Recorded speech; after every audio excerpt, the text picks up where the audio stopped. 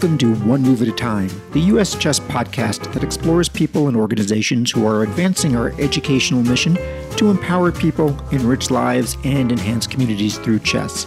Our goal is to give you ideas and methods you can use in your own community to help you build chess in your area, one move at a time. Make sure to listen to our family of U.S. Chess podcasts, which include Cover Stories with Chess Life on the first Tuesday of each month, in which Chess Life editor John Hartman goes more in-depth with each month's cover story, Ladies' Night, which drops on the third Tuesday of each month, and that is hosted by our Women's Program Director Jennifer Shahade, and on the fourth Tuesday of each month, Chess Underground, hosted by our Assistant Director of National Events, Pete Karayanis, in which he examines the game's eccentricities, peculiarities, and theoretical novelties. All can be found at the podcast link on Chess Life Online at uschess.org, or by subscribing via Apple Podcasts, Google Podcasts, or Spotify. Now, let's welcome our guest to this month's podcast.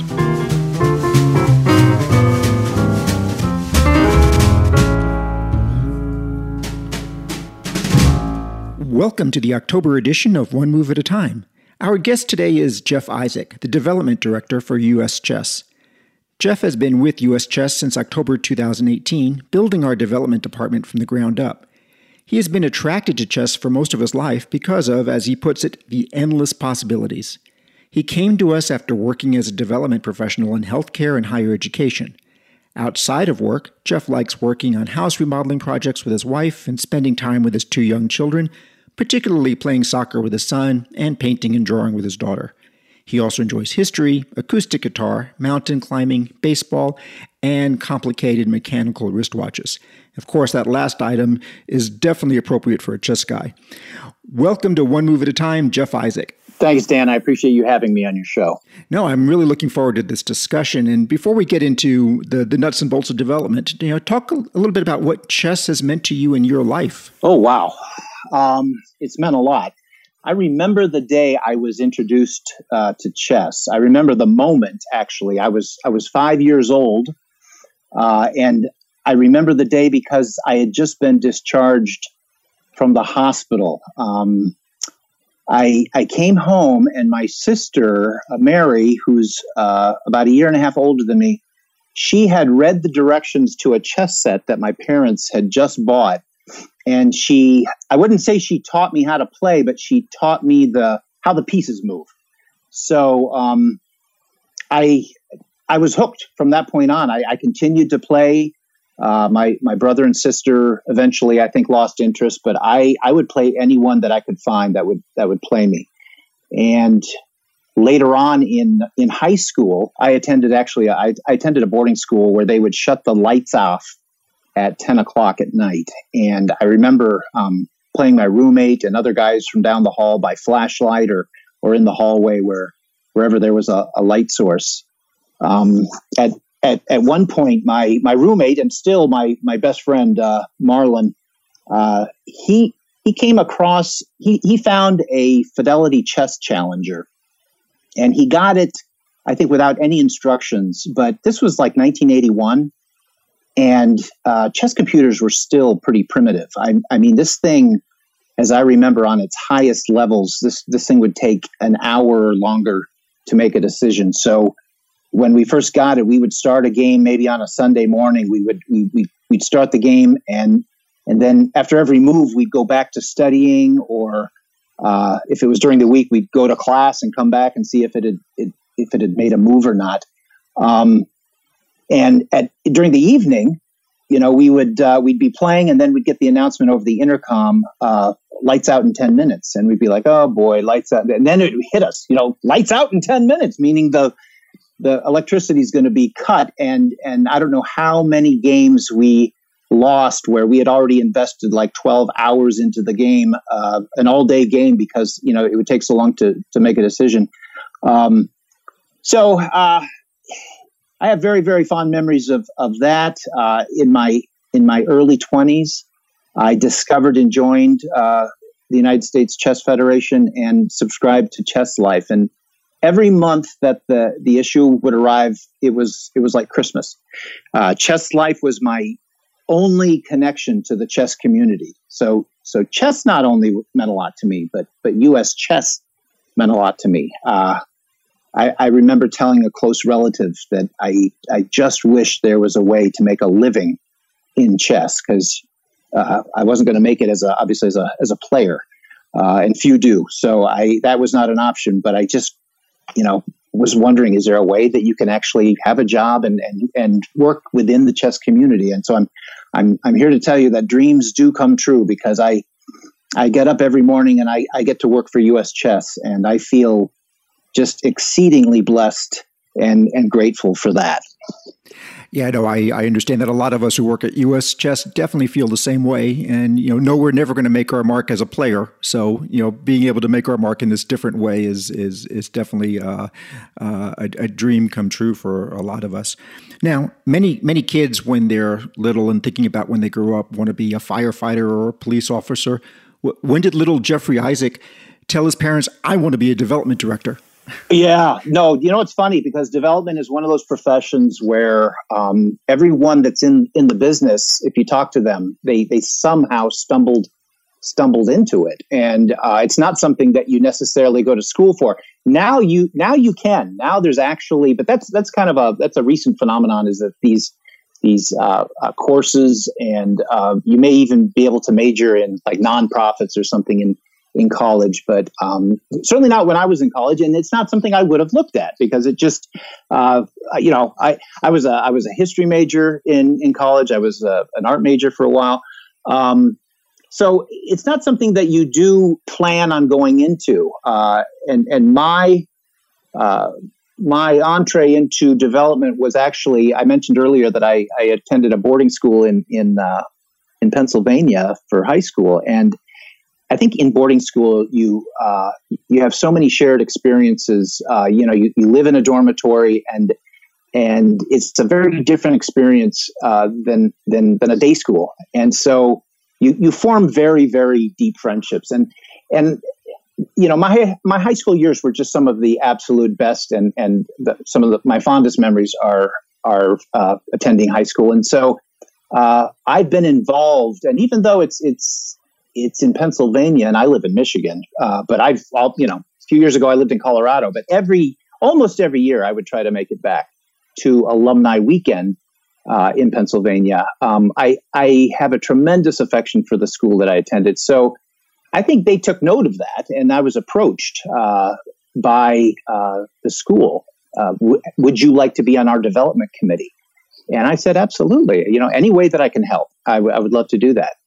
And it was my exposure on the development committee at the school that I used to attend that I thought, man, you know what? I really like this. I like developing relationships with people, and I like working on these very big plans, these ideas that are, bigger than ourselves, these 5, 10, 15 years down the road. This is what we want to have. This is what we want to see. So I found out that I just really, really liked it, and I stayed with it. And so after a couple of jobs in the industry, you've made your way to US Chess, where you are building the development department from the ground up over the last 2 years. Talk about, what exactly is the US Chess development department, how committees are related to it, et cetera. Well, prior to my being hired in 2018, US Chess didn't have a department that was solely dedicated to raising money for US Chess programs and events. So the charge that the development department has been given is to find the funding and revenue streams needed to carry out the executive director and executive board's vision for US Chess. I work closely with our executive director, Carol Meyer, as well as our development committee, which is made up of a wonderful group of individuals who are committed to advancing our mission. But I also work with Dan. I work with your department. I work with the events department sometimes, and every other department within US Chess. So I would say that raising money for US Chess is very much a team effort. What have some of the challenges been of coming into a situation where no development program existed, or what was there was just ad hoc? Yeah, well, there are challenges, but I think that we addressed them really quickly. When I first came on board, Carol and I quickly decided that we would need a number of software products and ways to manage our database of members. I mean, we have a huge, by any metric, we have a very, very large constituency, and getting a handle on that has been that's been a challenge. When you have 95,000 members roughly, it's impossible to where do you start in terms of building relationships and contacting and so on. So I would say that was probably primarily the biggest challenge. Was we didn't have processes or protocols in place to handle a database, a membership that large. And it was addressed quickly, and I think that we do, I think, a very good job of reaching out. It has to be piecemeal because it's such a large number, and my job has been made easy in that once a connection is made, the supporters of US Chess are just incredibly giving. They're incredibly generous. And we found that, it's almost as if our supporters were just waiting for a development department. They were waiting to be contacted because they've just been, that surpassed my wildest expectations, was how ready and how willing and how generous our chess community is. And speak a bit about what is done with donated funds. Are they ever used for payroll, or are they used in some other manner? Right. Yeah. No, that's something we should dispel as quickly as possible.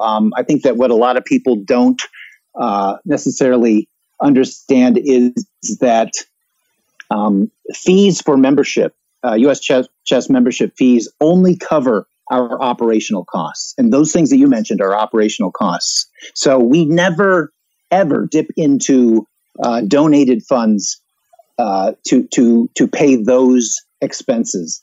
When somebody makes a donation to U.S. Chess, whether it is, particularly if it's for a very specific program, that is earmarked for that program, and it will not be used for anything else.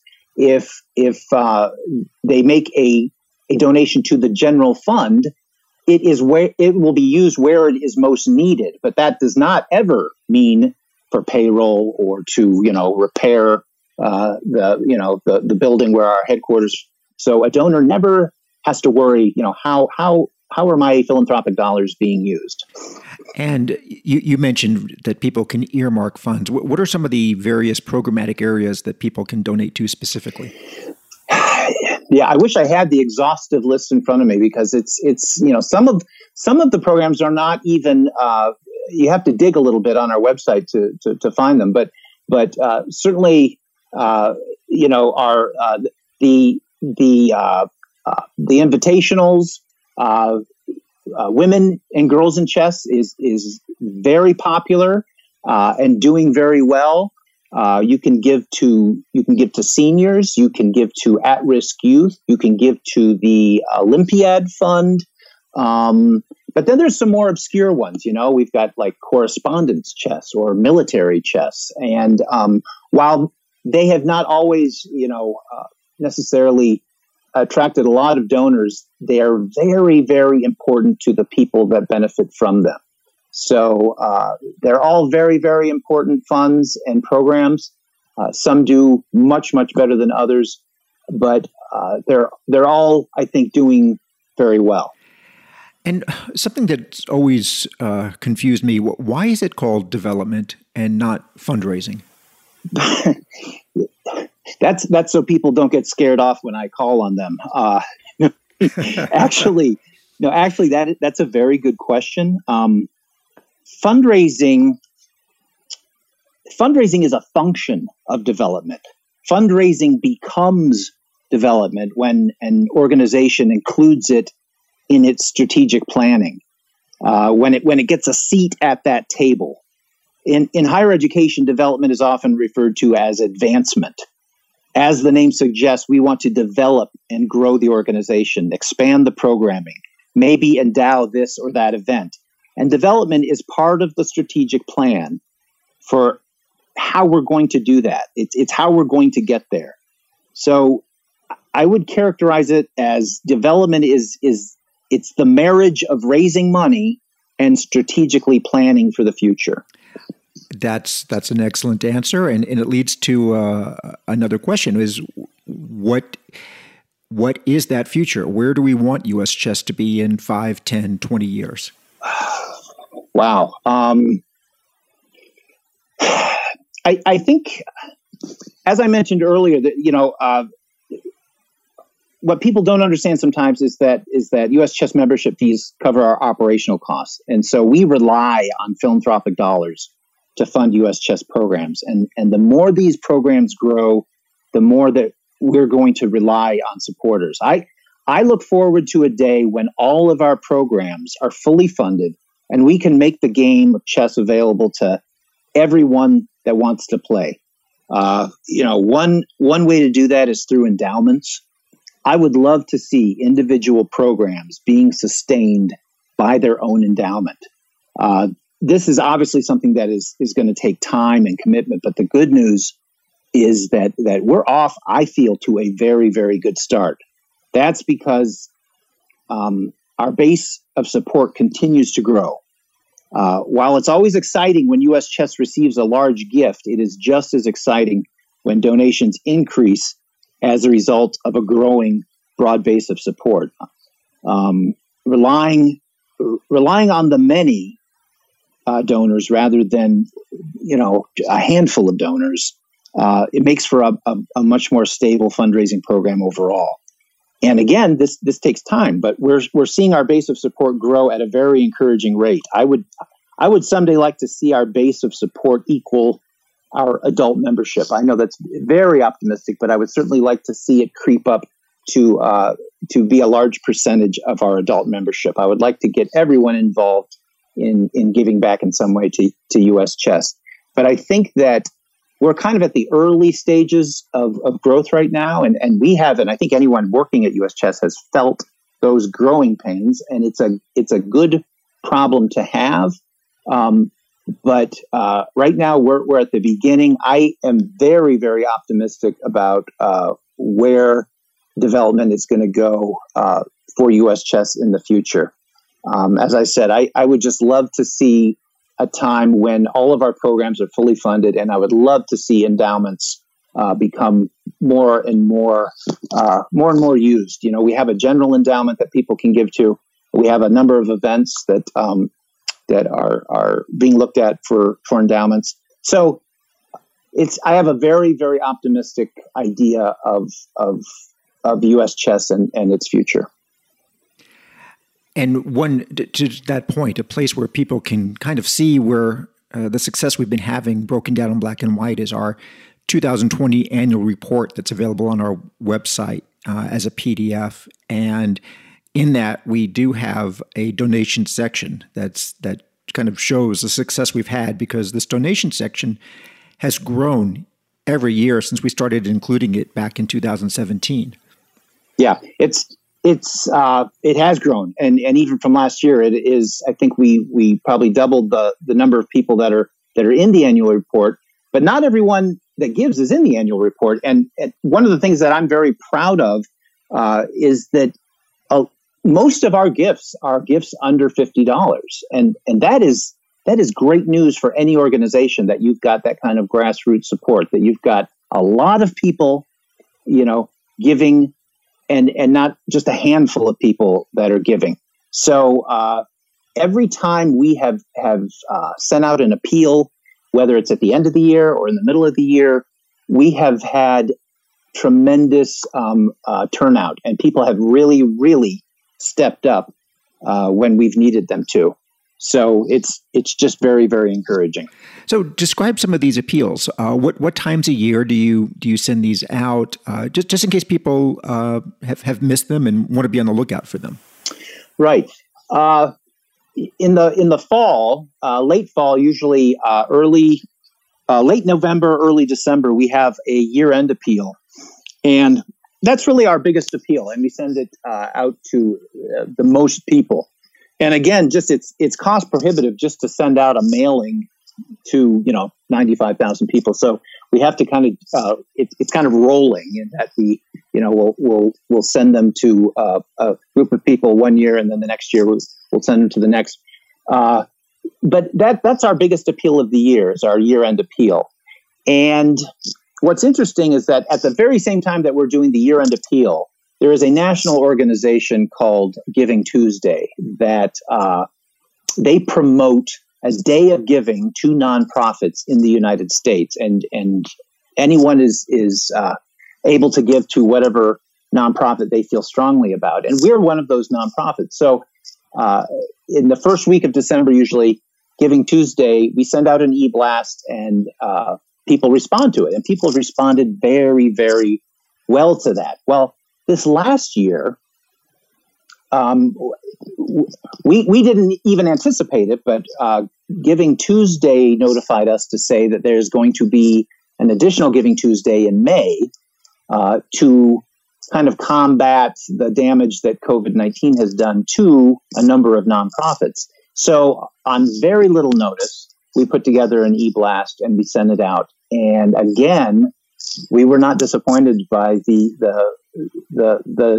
commitment that our supporters have for U.S. Chess. And it was a very, very successful Giving Tuesday. These are people that had already given to one Giving Tuesday, and they were asked to do it again, and they did. So we have that appeal. We sometimes will send out a planned giving appeal, like maybe a postcard that we'll talk about doing an IRA rollover and possibly making it possible for donors to consider. That's one way that people can start thinking about planned giving, is by incorporating their IRAs. So I think that covers certainly most of our appeals. And then I communicate individually with people throughout the year.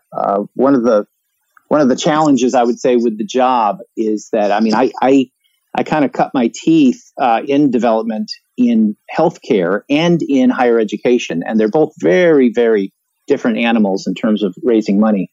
Healthcare, you rely on a large gift. You rely on the positive experience of a patient, and let's face it, going to the hospital is usually never something anyone wants to do. So a gift is very circumstantial. The good thing about healthcare is that it's usually local. So you can develop a relationship very quickly with somebody because you can visit them often.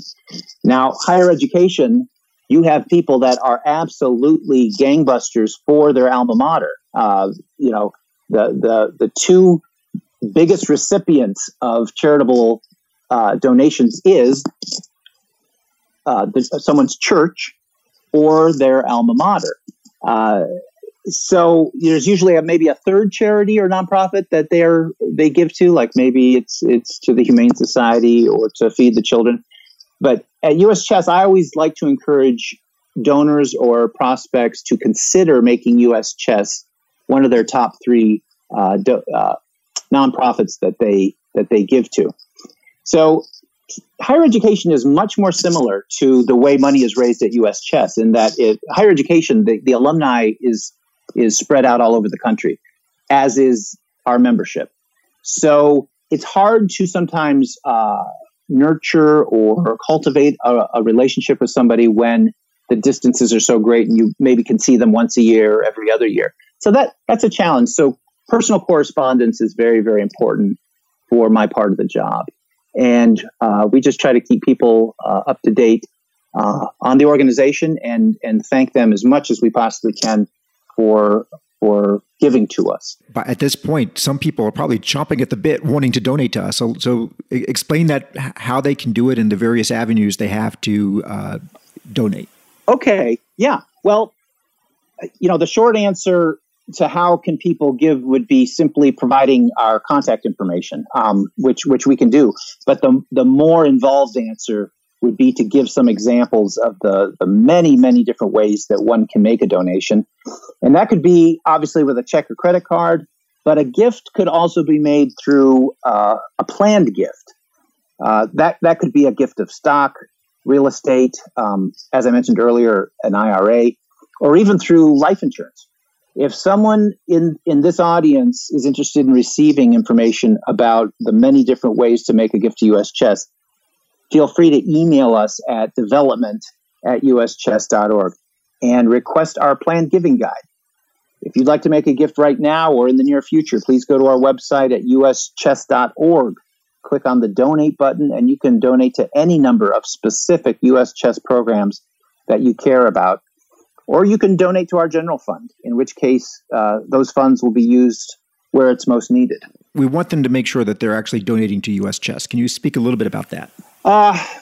Yeah, that's if someone wants to make a gift to US Chess to support the organization in general or a specific program or event in particular, just make sure that the gift is made to US Chess. Now, that I know that may sound obvious to some, but there could be some confusion between US Chess as an organization and, say, the US Chess Trust, for instance, which is a separate organization, an entity with a separate mission. The confusion is very understandable because the US Chess Trust used to be the charitable arm of US Chess, but in the 1990s, trustees of the US Chess Trust voted to separate from US Chess, and now it operates as an independent organization. So for those interested in donating to US Chess, gifts made specifically to US Chess are the only funds that are guaranteed to be used for US Chess programs.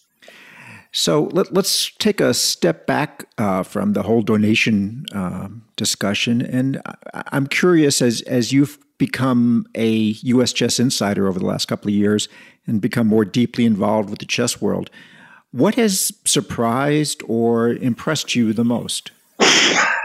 Wow. I would say probably the passion and devotion to the game that people have. I was very impressed by how the chess community has pulled together and continues to pull together during, for instance, this health crisis. The support that's been demonstrated has been extraordinary. I'd say in that sense, that's what impressed me the most. I think that when I first came on, we kind of, we put some feelers out there, and the response was just so positive that it doesn't necessarily, it impresses me, but it doesn't necessarily surprise me, because as somebody that loves chess, I get it. I understand that, there's tremendous passion for the game. But people are, they don't just talk the talk, they walk the walk. I mean, these our donors, our supporters, have been very, very good at responding to, and this has been a crazy year for any nonprofit, but for an organization that relies on very large events in some very large venues, and for that to change on a dime. I mean, nobody anticipated how quickly that had to change, and how a plan B had to be made very quickly. I feel like we've got some incredibly understanding and empathetic people out there, and there's been a hunger out there to continue to play. And US Chess, I believe, has stepped up in that we've done absolutely everything we can to accommodate the player that wants to play. And it's just been a very, very good symbiotic relationship. We're working very hard to accommodate them, and they have responded in kind by supporting US Chess. So it's been a remarkable year on many ways. But it really, I would say that our donors, they don't support us in spite of the kind of year we're having. They support us because of the kind of year that we're having. They understand the need, and they've been there for us. So it's been a very telling year, and it's been a very good year in that respect.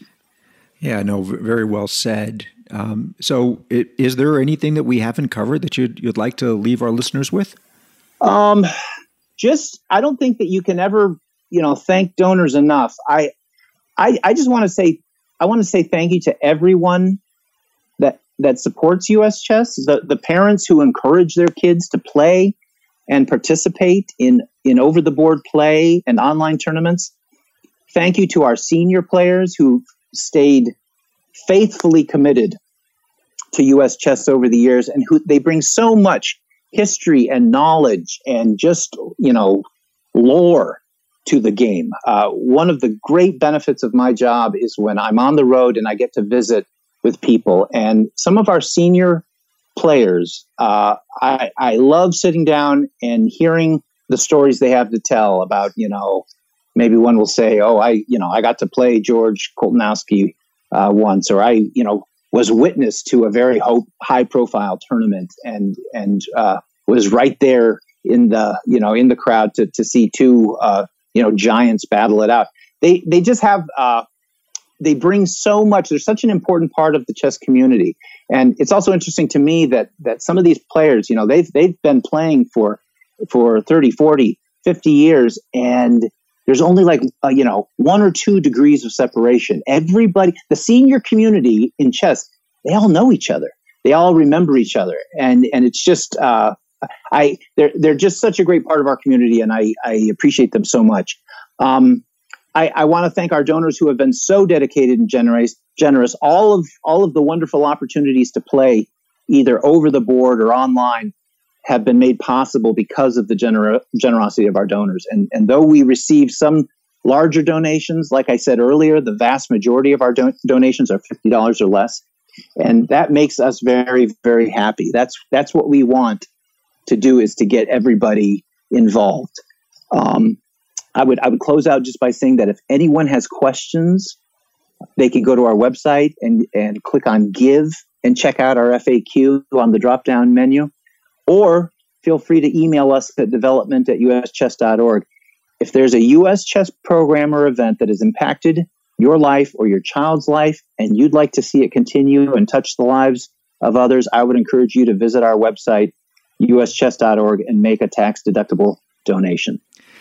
Well, Jeff, as we enter this giving season, I enjoyed having this discussion with you, and thank you for joining us on the October edition of One Move at a Time. Thanks so much, Dan. I've enjoyed it. Okay, bye-bye. Bye. Thank you for joining us on this edition of One Move at a Time, which always drops on the second Tuesday of each month. Our theme music was composed by National Master Alex King of Memphis, Tennessee. Our podcasts are produced and edited by Jason Andre at 7 Season Films, Photography, and Media. Please visit www.sevenseasonfilms.com to find out how to start your own podcast.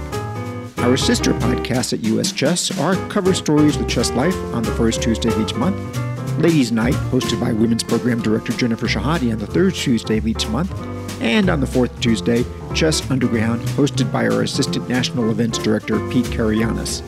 I hope that you have learned something of value that you can now use to help build chess in your own community. We'll be back next month with another Chess World personality who is helping us advance our mission statement to empower people, enrich lives, and enhance communities through chess.